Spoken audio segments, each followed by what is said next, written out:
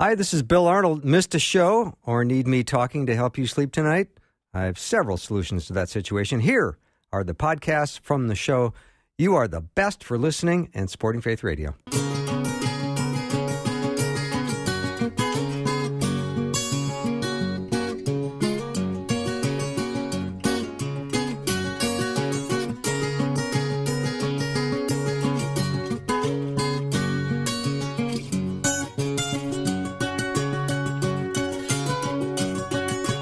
And a warm welcome to Afternoons with me. I'm Bill Arnold. I'm so glad to be back with you. I hope you had a great weekend. I've got my Bible open to a couple different places. John 6:29 says, Jesus answered, "The work of God is this, to believe in the one he has sent." I love the simplicity of that. 1 John 5:12 says, "Whoever has the Son has life. Whoever does not have the Son of God does not have life." I love the simplicity of Scripture, how clear the gospel is. I love being with you, and today is going to be a wonderful day. We're going to start off with Patrick Albanese, and then the Monday afternoon mix with Pastor David Myles, and then an amazing second hour coming up as well with Beth Guckenberger. She's going to be talking about trauma. That's all ahead on today's show, just for you. Patrick is my friend and colleague from the great state of Iowa, and he's with me on our Skype line from the beautiful, prestigious city of West Des Moines. Patrick, good afternoon to you. Oh, you didn't know what to say, did you? I didn't know what to say. Good morning, good day. Well, thanks for pointing that out, by the way. No. Here's you know how my day started. I put a little one of those Keurig cups in the machine, and I hit brew, and I come back later and realized that I had forgotten to put a cup underneath to catch the coffee. And so here's an insight into how my mind works. I'm not sure if I was more upset about the coffee all over the place or the fact that I just wasted 70 cents. Yeah, knowing you're probably thinking, I just blew 70 cents on a... I just blew... Yeah. And so here it is on the countertop, and so I got out a straw and I drank as much of it as I could. You can't let good coffee go to waste. I agree. That's how my day started. How was your weekend, by the way? I'm just curious. Well, as you know, I always say no one got hurt, so it was good. It was action-packed and fun-filled. My daughter had her 12th birthday party. Nice. And I was the entertainment. And we did it at my wife's workplace, and we took over a theater and set it up. Nice. It was way too much work. And then after that, she had to go to a dance concert, which got rained out, so they had to move it indoors. So they said, "Hey, can you lend us a hand here?" I said, "I've kind of done my thing for the day, but okay." So it was one of those weekends where every time you turned around, there was more to do. And it was actually a great opportunity because my kids were watching the whole time. And at one point, my daughter says, "I'm really sorry about all the extra stuff, Dad." I said, "No, you know what? Things like this are what set days apart and make them unique and special." Yeah. So true. So one thing I heard over the weekend, and I know you and I love to talk about words and expressions and things that we hear all the time, and then we love to dissect them a little bit. But I heard over the weekend when someone was caught doing something wrong, the response was, "Well, I'm only human." And how often do we hear that?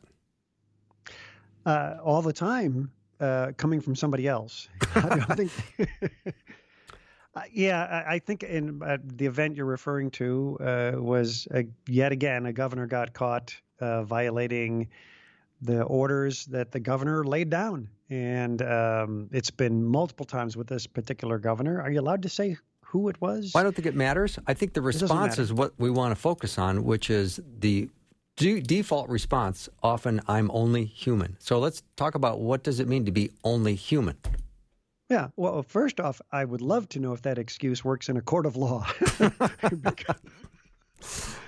Because I got a speeding ticket once. It's been quite a few years. But I would love to have just said to the officer that pulled me over, "Hey, what can I say? I'm only human." "What? You're writing a ticket?"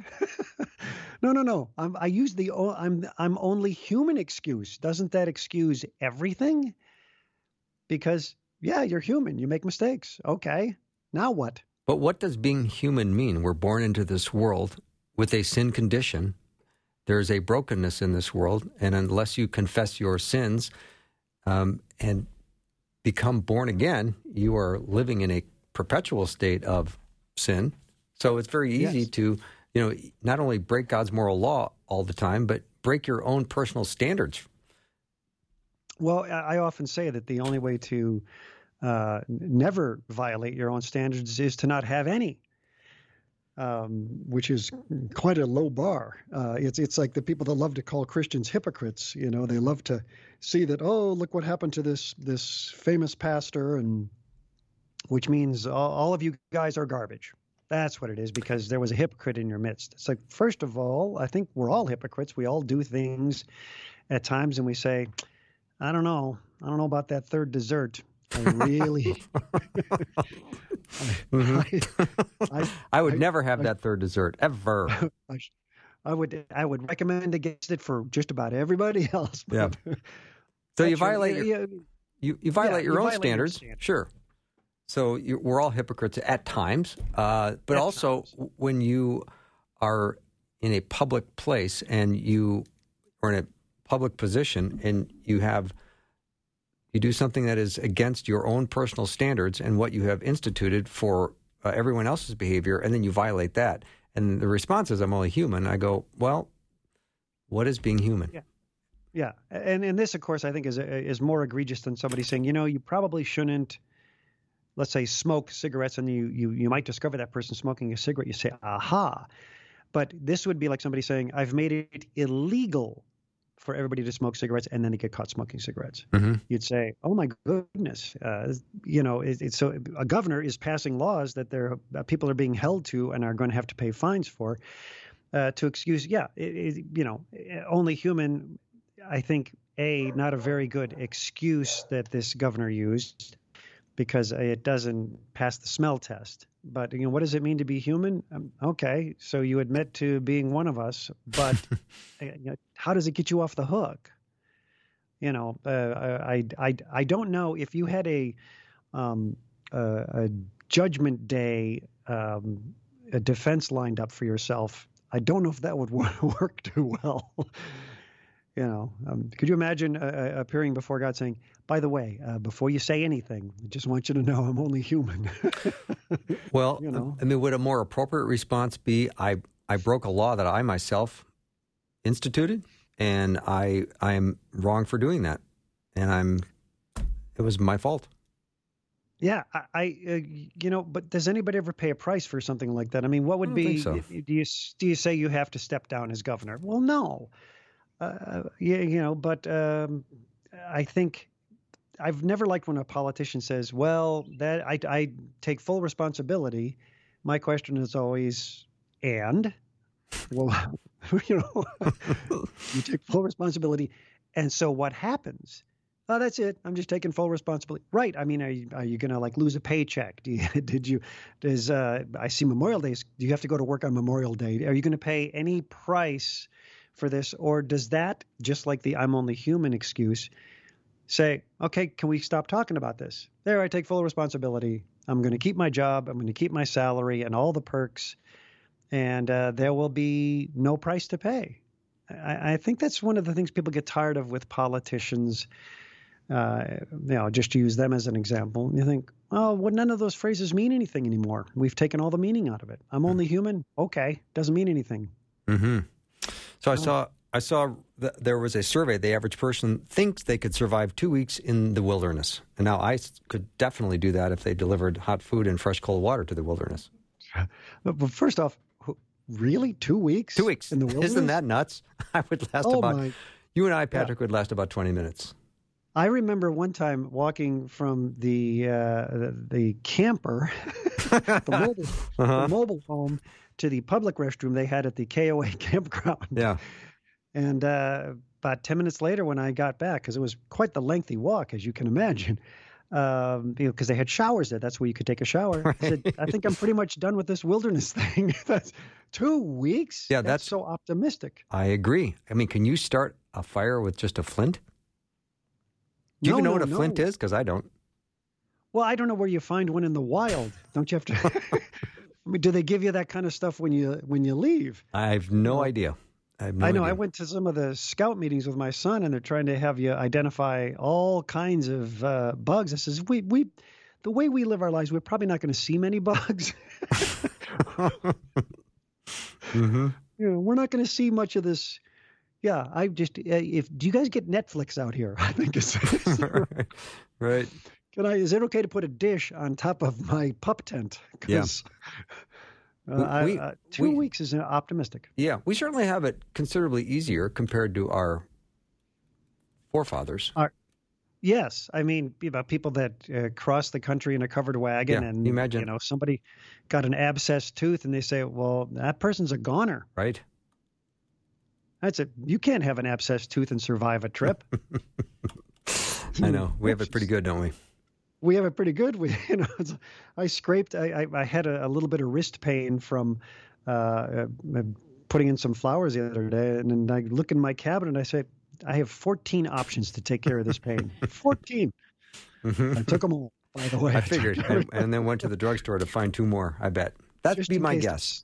Something I'm missing out on. Yeah. Yes. All right. After a short break, Patrick and I will be back covering what else went on over the weekend. We'll be right back.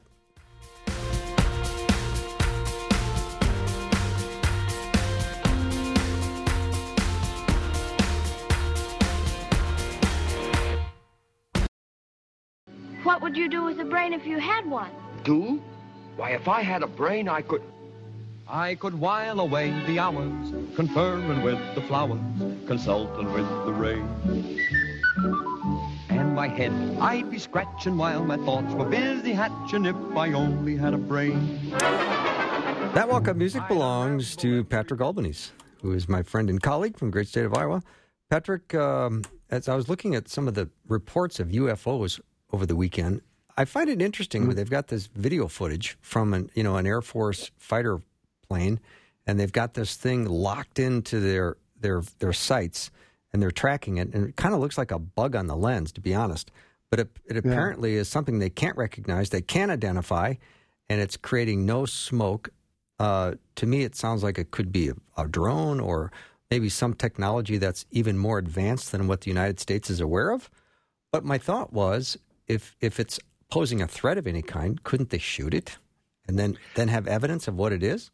They apparently have no video footage that they release from the planes, besides the little thing they showed us. And why did they even bother showing it to us? Sometimes I wonder if it's a distraction to say, hey, don't worry about all this other stuff going on. UFOs. Look. Mm-hmm. You guys have always wondered, right? Are they real?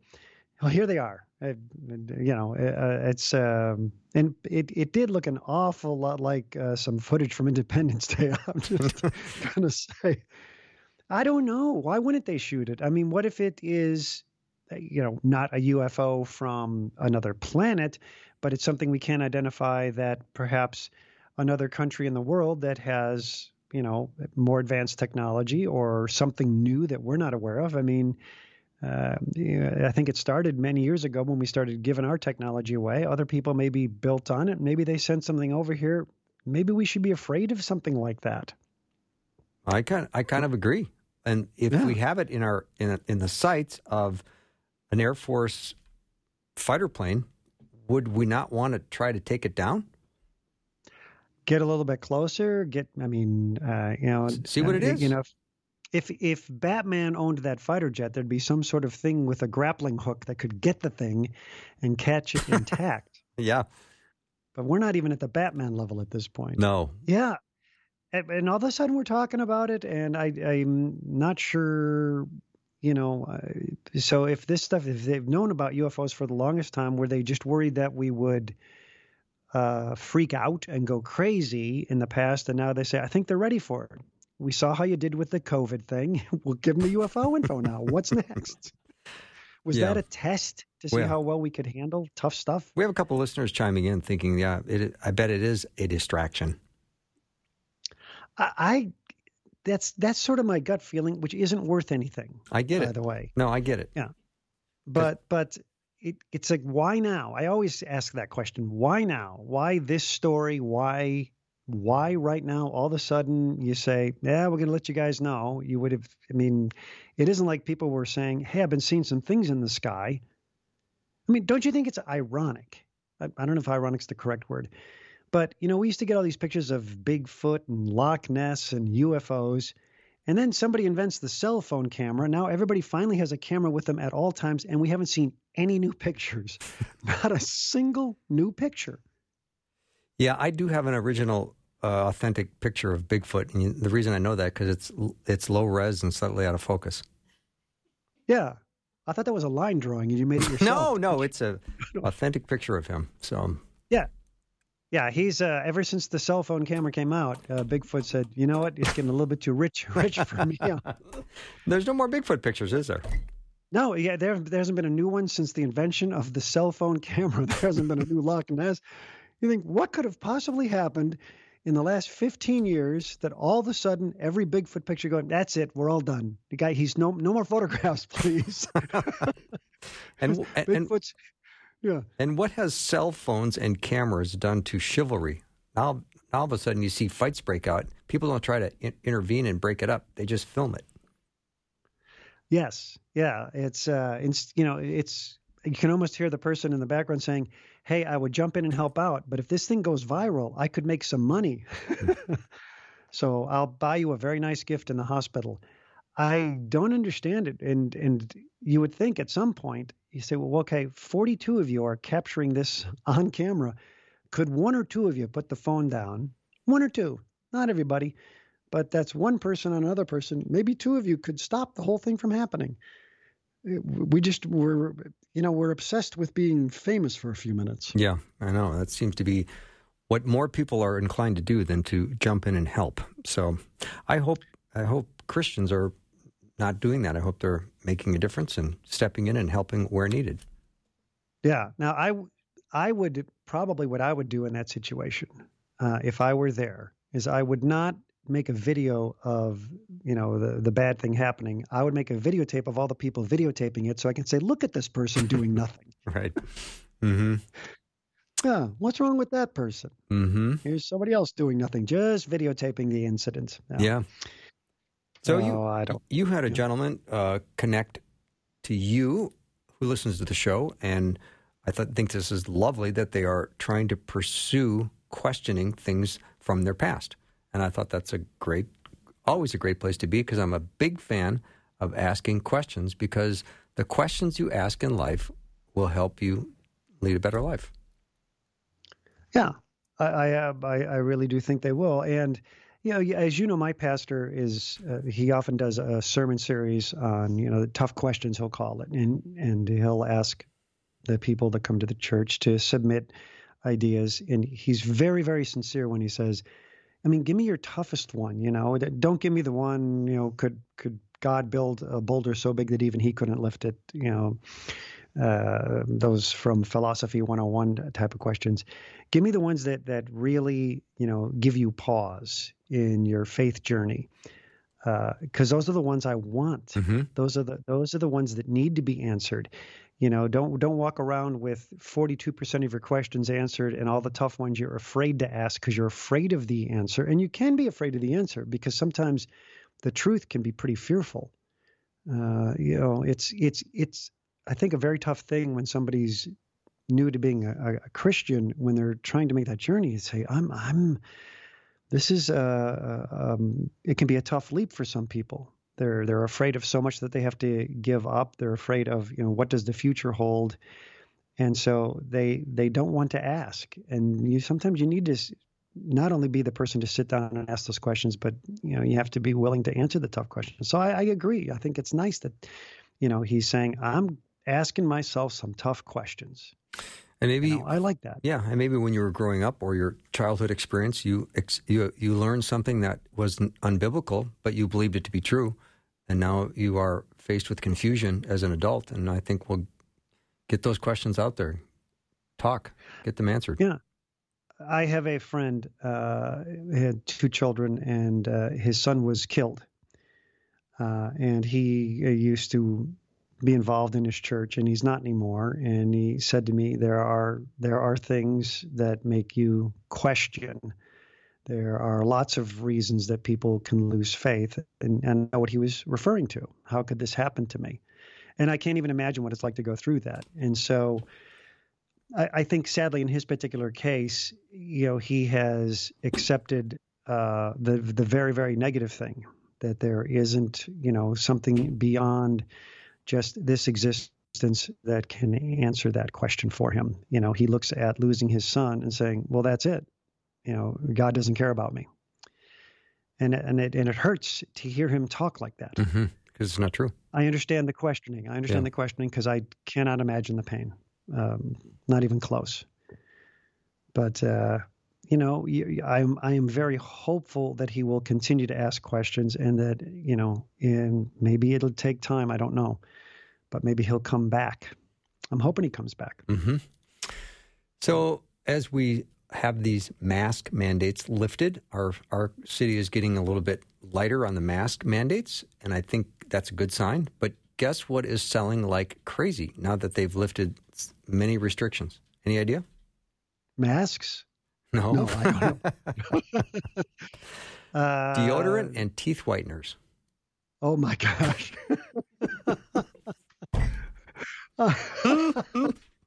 You mean mouthwash? No, teeth whiteners. Well, and say maybe a little bit of, it's, although I have to say, you take the mask off and you say, and because when the first time you put the mask on and you wear it for better part of a day, you think, is this what other people experience when they're around me? Kind of comes right back at you a little bit. Yeah. Yeah. Teeth whiteners. They always talk about, in fact, a friend of mine was diagnosed with COVID feet. What is that? And the doctor said, have you been working from home for the last year? And he said, yeah. He says, yeah, your feet sort of flattened out. You haven't been wearing shoes? Nope. He says, yeah, well, you're going to have to start, because he said he put shoes on and it was horribly uncomfortable. He had foot pain. He went to the doctor. He says, you have COVID feet. It's from, not wearing shoes and not walking around as much. And, your feet kind of, it's either they flatten out or the arch goes up. It's one or the other. But they're in a different state of being, and it hurts to try and get them to go back to where they were. Wow. COVID feet. Wow. It's a diagnosis. What about COVID fog? We only have 30 seconds left, but do you feel like your mental acuity is, that you've heard stories of people that they're not feeling quite as sharp as they once did? I think so, yeah. I think, too, without the mask mandates in place, it's also the COVID getting used to making sure I'm smiling and not making faces at people. Don't tell me you haven't done it. You're occasionally going, I'm just going to stretch my mouth out right now because I'm behind a mask and I can do it. Yeah. Like, I can't do that anymore. No, I know. I think I know. COVID. Patrick, happy Monday to you. Thanks for getting the week started. As always, it's always fun to start things on a light note. Yep, I agree. All right. Thank you. Yep. See you later. Patrick Albanese has been my guest to start the week off. Coming up next, the Monday afternoon mix with Pastor David Myles. He's already here in studio, opening up his Bible and his computer and getting things ready. So we'll be right back with David and Rosie and I.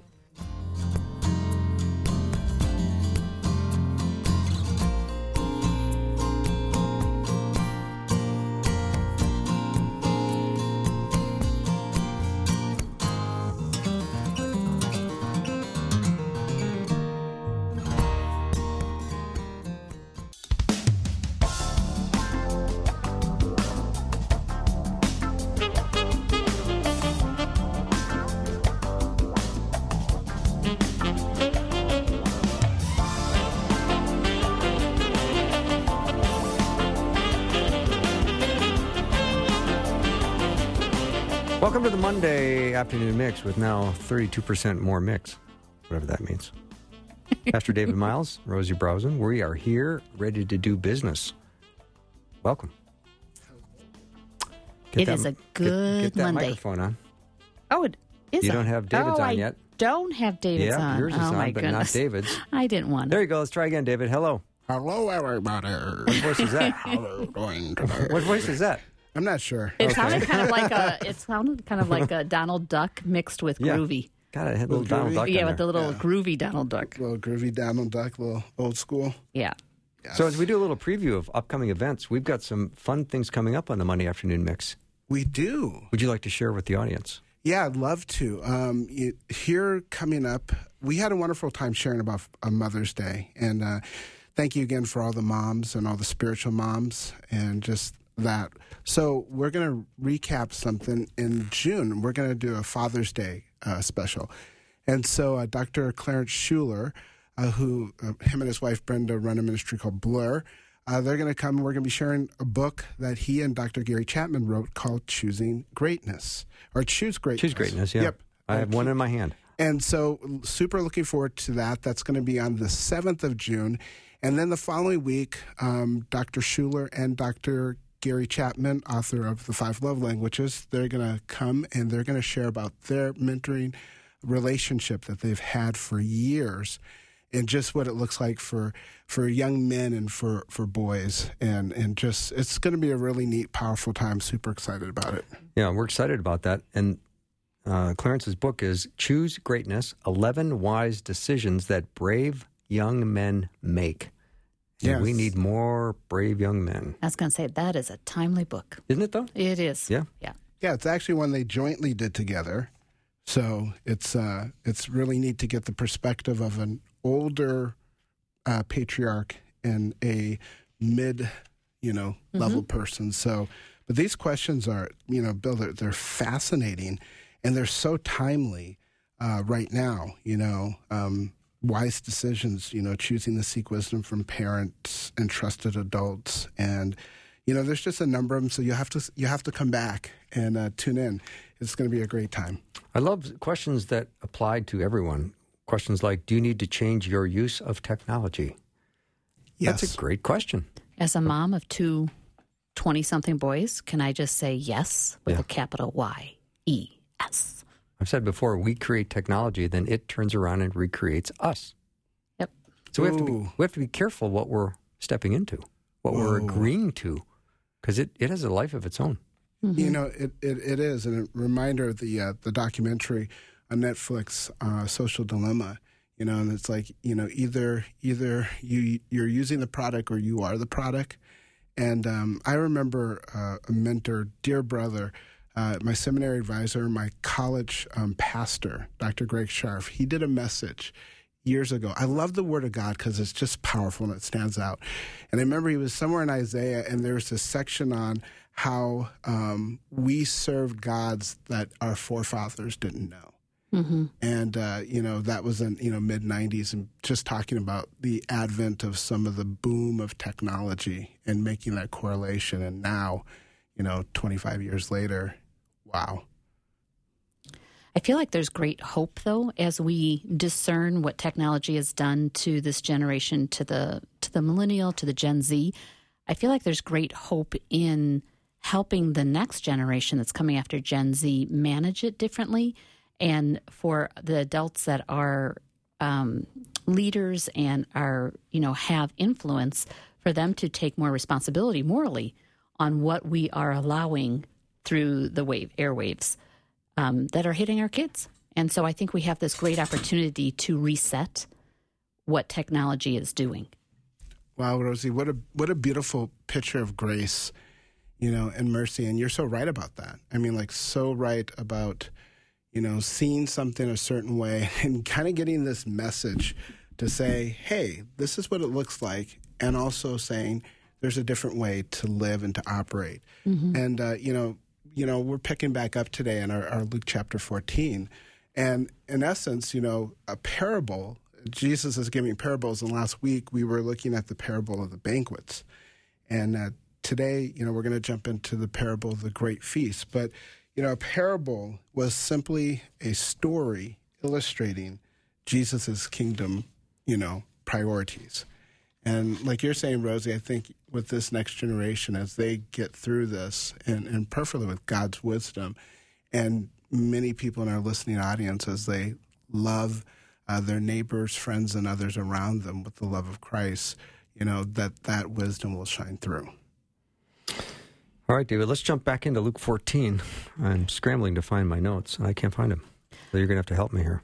Well, I know last week we talked about the hypocrisy, right? We were talking about hypocrisy through this scripture. And so I'm curious, because now we're switching it to the great feast part, the wedding feast, we are the bride. going to our wedding? Yes. And so right on, Rosie. Bing! Bing! Doorway. See, I'm not helpful. And I was covering Bill. Thanks, you are Rosie. helpful. Yeah.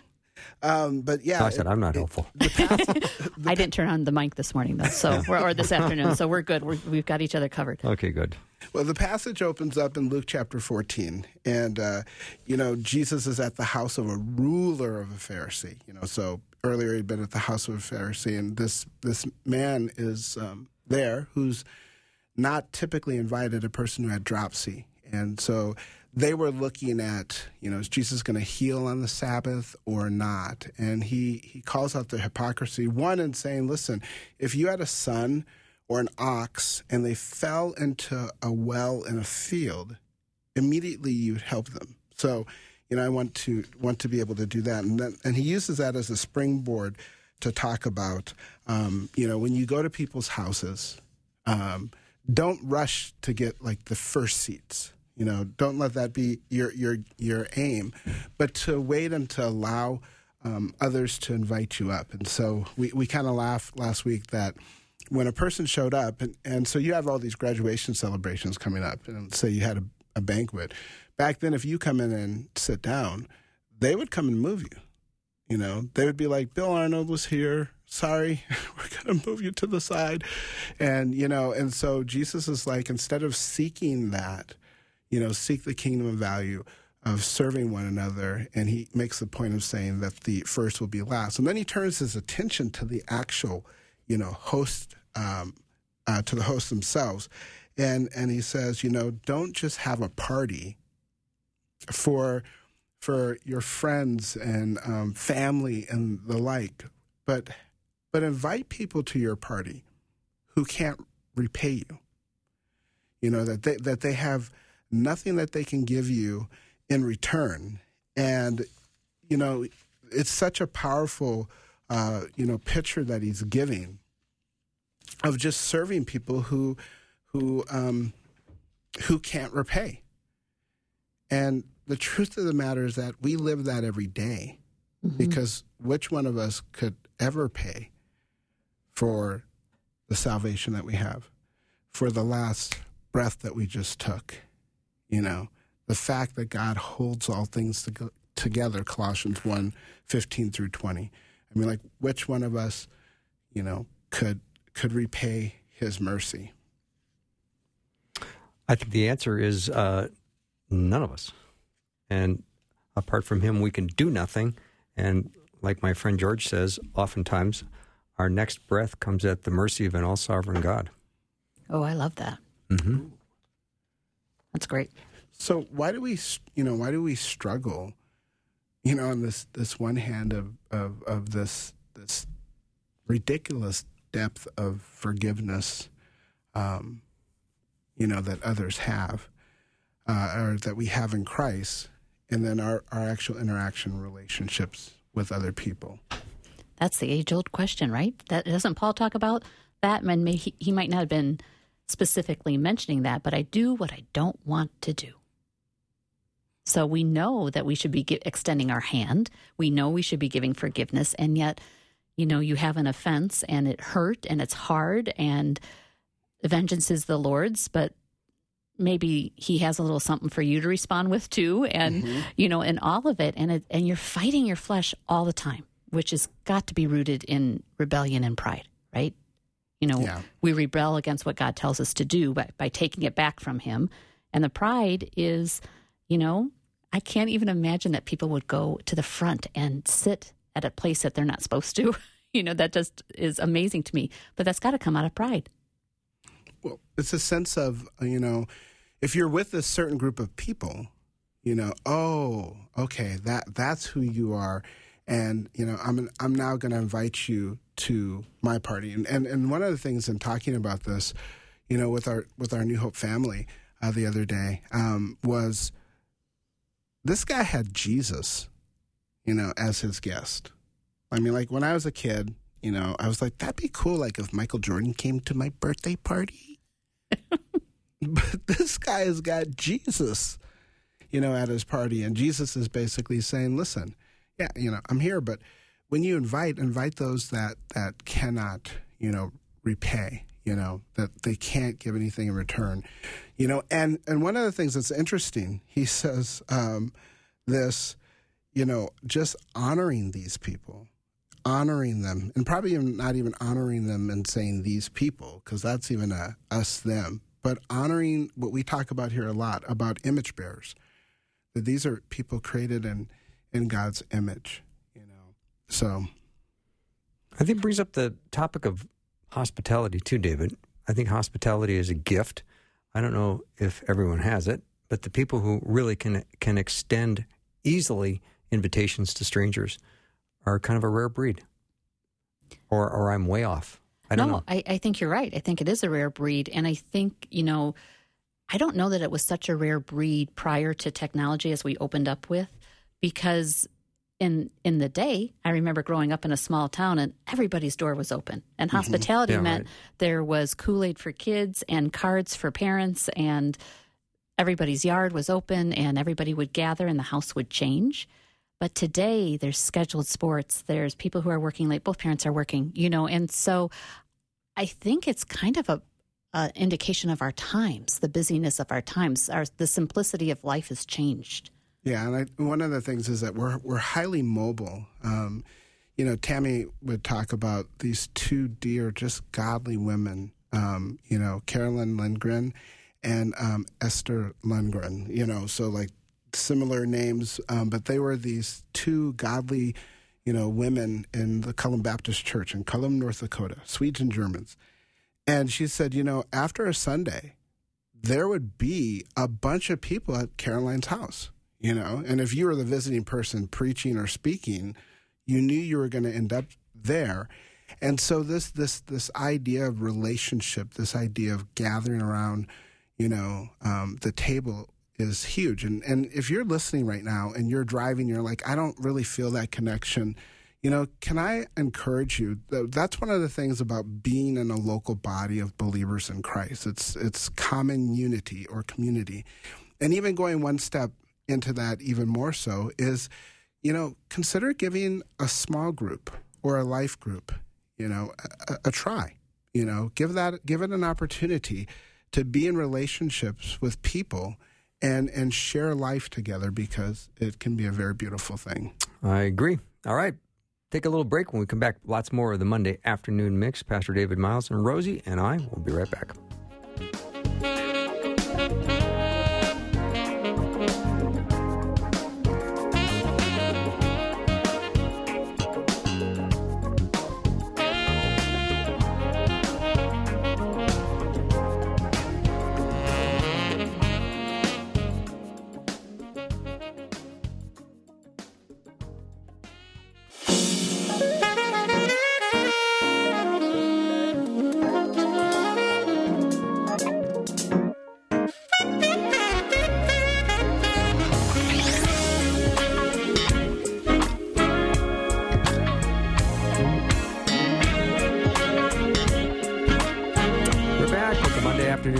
Pastor David, Myles, Rosie, and I were talking about Luke chapter 14. We're going to get to the end of the parable now, aren't we, David? We are. And, let's do it. What happens is as they cross over into this parable of a great banquet. So after Jesus tells them not to invite just your friends, and Jesus isn't against you being together with family and friends. He's saying not just exclusively only them. And we can do this, sometimes in Minnesota because we have tight-knit things. And he said, but listen, invite other people, for you will be repaid at the resurrection of the just, in verse 14. Verse 15, then when one of those who was reclined at the table with them heard these things, he said to Jesus, blessed is everyone who will eat bread in the kingdom of God. But Jesus said to him, a man once gave a great banquet and invited many, and at the time for the banquet he sent out his servants to say to those who were invited, come, for everything is now ready. But they all alike began to make excuses. The first one said, I bought a field and I must go out and see it. Please have me excused. The next said, I bought 5 yoke of oxen and I go to examine them. Please have me excused. And another one said, I've married and therefore I can't come. And so you have this incredible banquet just prepared for people to come to it. And this lavish host sends out all these sends out servants to say, hey, guys, it's ready. And these individuals had RSVP'd. Now, earlier, you hear the man reclined by Jesus saying, blessed is everyone who will eat bread in the kingdom of God. See, this phrase was a picture of the future kingdom of Abraham, Isaac, Jacob, and the prophets, and certain Jews being their guest hosts. Because if you go back to chapter 13, you'll see that in verse 30 that he's talking. So they're thinking, we're shoo-ins. I mean, and they would have never imagined that anyone else would be included in this, because women weren't invited to the feast, definitely not some of the outcasts, and definitely not some of the Gentiles. And so Jesus is like, well, guess who's invited to dinner? And he says, this guy gives a great banquet. And he's like, man, send out your servant. And the servant's like, come, everything's ready. We've spent all this time preparing food and butchering animals. And what are the responses? The first one, piece of real estate, had to go see it. Now, in the East, like here, transactions were long. It took a lot of time, and it was complicated. And plus, this was a while, so like, how's this guy examining this in the dark? Second guy, he had bought oxen. Same thing, highly unlikely, like my son DJ, that he bought a vehicle, but buying it without test driving. So, and then the last person was, I got married. And weddings were very elaborate things. And so the idea of not knowing this in advance was highly unlikely. And one commentator said, like, these were the lamest of all excuses. Now, before we go there, these three individuals might have been suffering from FOMO. What's that? The fear of missing out. Mm. So that's back to the thing of social media and things that sometimes makes it hard to put down because, what's behind that next swipe? And there's a dopamine hit. And so sometimes we have this fear of missing out on things when there's a banquet that's been prepared. And so as you're driving today, are you allowing various things to crowd out the claims of God on your life? So are you allowing the things of business, the claims of business, to crowd out the claims of God in your life? Or like the second person, are you allowing the novelties of life to crowd out the claims of God in your life, or even the good things? Because the man was getting married. It wasn't that was a bad thing, but that crowded out his ability to respond to this invitation. And it actually takes an interesting turn. So in verse 21, it says, so the servant came and reported these things to his master. Then the master of the house became angry and said to his servant, go out quickly to the streets and lanes of the city and bring in the poor and crippled and blind and lame. These are the very people that Jesus told them in verse 13 to invite. And so they were saying to the people in the city, so that they belonged in the city. Now, guys, this would have been scandalous because these aren't the individuals that you would have invited to the red carpet event. And so this servant goes and does it. And he says, sir, what you've commanded has been done, and there's still room. And the master said, go out to the highways and hedges. And that word hedges literally means fenced-in places. So think of walls and segregated areas. And he says, compel the people to come in. He's like, and here's what's so sweet about it. He's like, compel the people to come in that my house may be filled. God has a desire. And in this passage, we see this kind of insider, outsider, not included. And here's the thing. When you otherize people, we talk about this. When you otherize people, you can do with them whatever you want to. Call a baby, not a baby, but a fetus, and we're 61 million dead.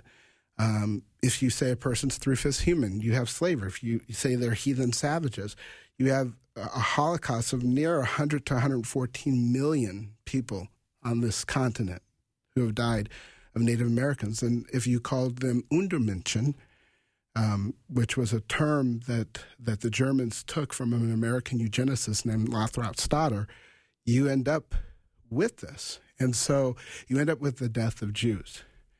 You know, I have a beautiful testimony of someone sharing the gospel with me. And, you know, weddings are really cool. They're coming up. And one time had a conversation about being in a wedding with a person and having to tell our brothers, you know, you're not going to be in there. But the person's wedding went, and it's their wedding. Like, so it wasn't a big deal, not even, you know, asked to be in it, but not even invited. And it was kind of interesting. And the person later, after a Promise Keepers thing in Washington, the big one in 1997, said the Lord had told him, you need to talk to Dave. And so he told me. And he said, I didn't have you in my wedding because I was afraid of what my future in-laws would think of me having a good friend who was black. You know? And so this is a person who led me to Jesus. And it's like, wow. It's like, and so one leader asked me the other day, like, you know, why your heart for, you know, the multi-ethnic church? One, because we're making disciples of all nations. And also because it's larger to the glory of God. That I have a friend who sticks closer than a brother, you know, because it was hard. This person was a part of leading me to Christ, discipling me through high school and into college, you know, and it wasn't because like I had bad breath. It was like, I find it strange that, you know, this thing that people are like, it doesn't matter, it's not real. It's actually been, you know, there's been some real things about it. And so when Jesus tells them, go out onto the city streets and invite those people in. Oh, now, go out to the highways and the hedges, outside of the city, non-citizens of the city. So not just your tax collectors, but these are Gentiles, which is all of us right now listening, or the majority of us listening today. And he says, you know, invite them in that my house might be filled. And it's a beautiful thing. I've never been so happy to be on the B list. Yeah. Right? I'm like... well, the Z list, really, but, yeah. You know, we'll just go with B for practicality. But did your friend's parents not know you? No, it was his future in-laws. And so I never met them. They lived in another state. Okay. And do you think it was kind of cowardly of your friend? I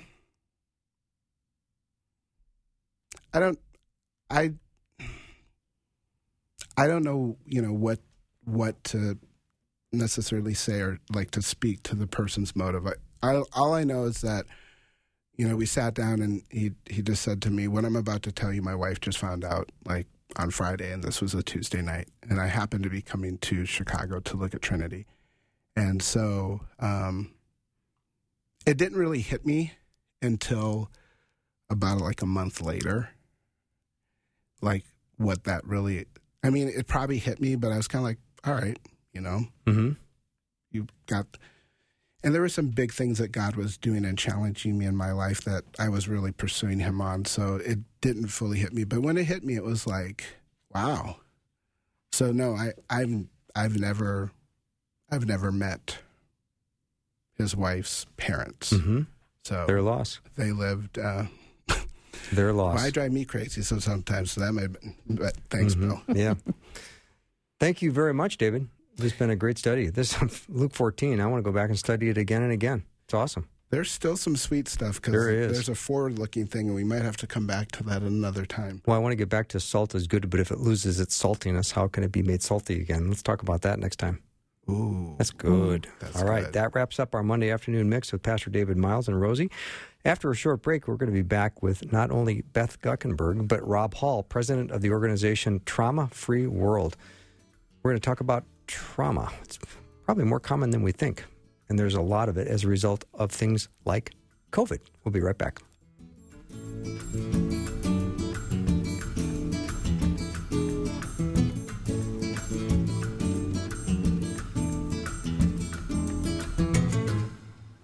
Thanks for listening. Programming like this is made available through your support. Information available at myfaithradio.com.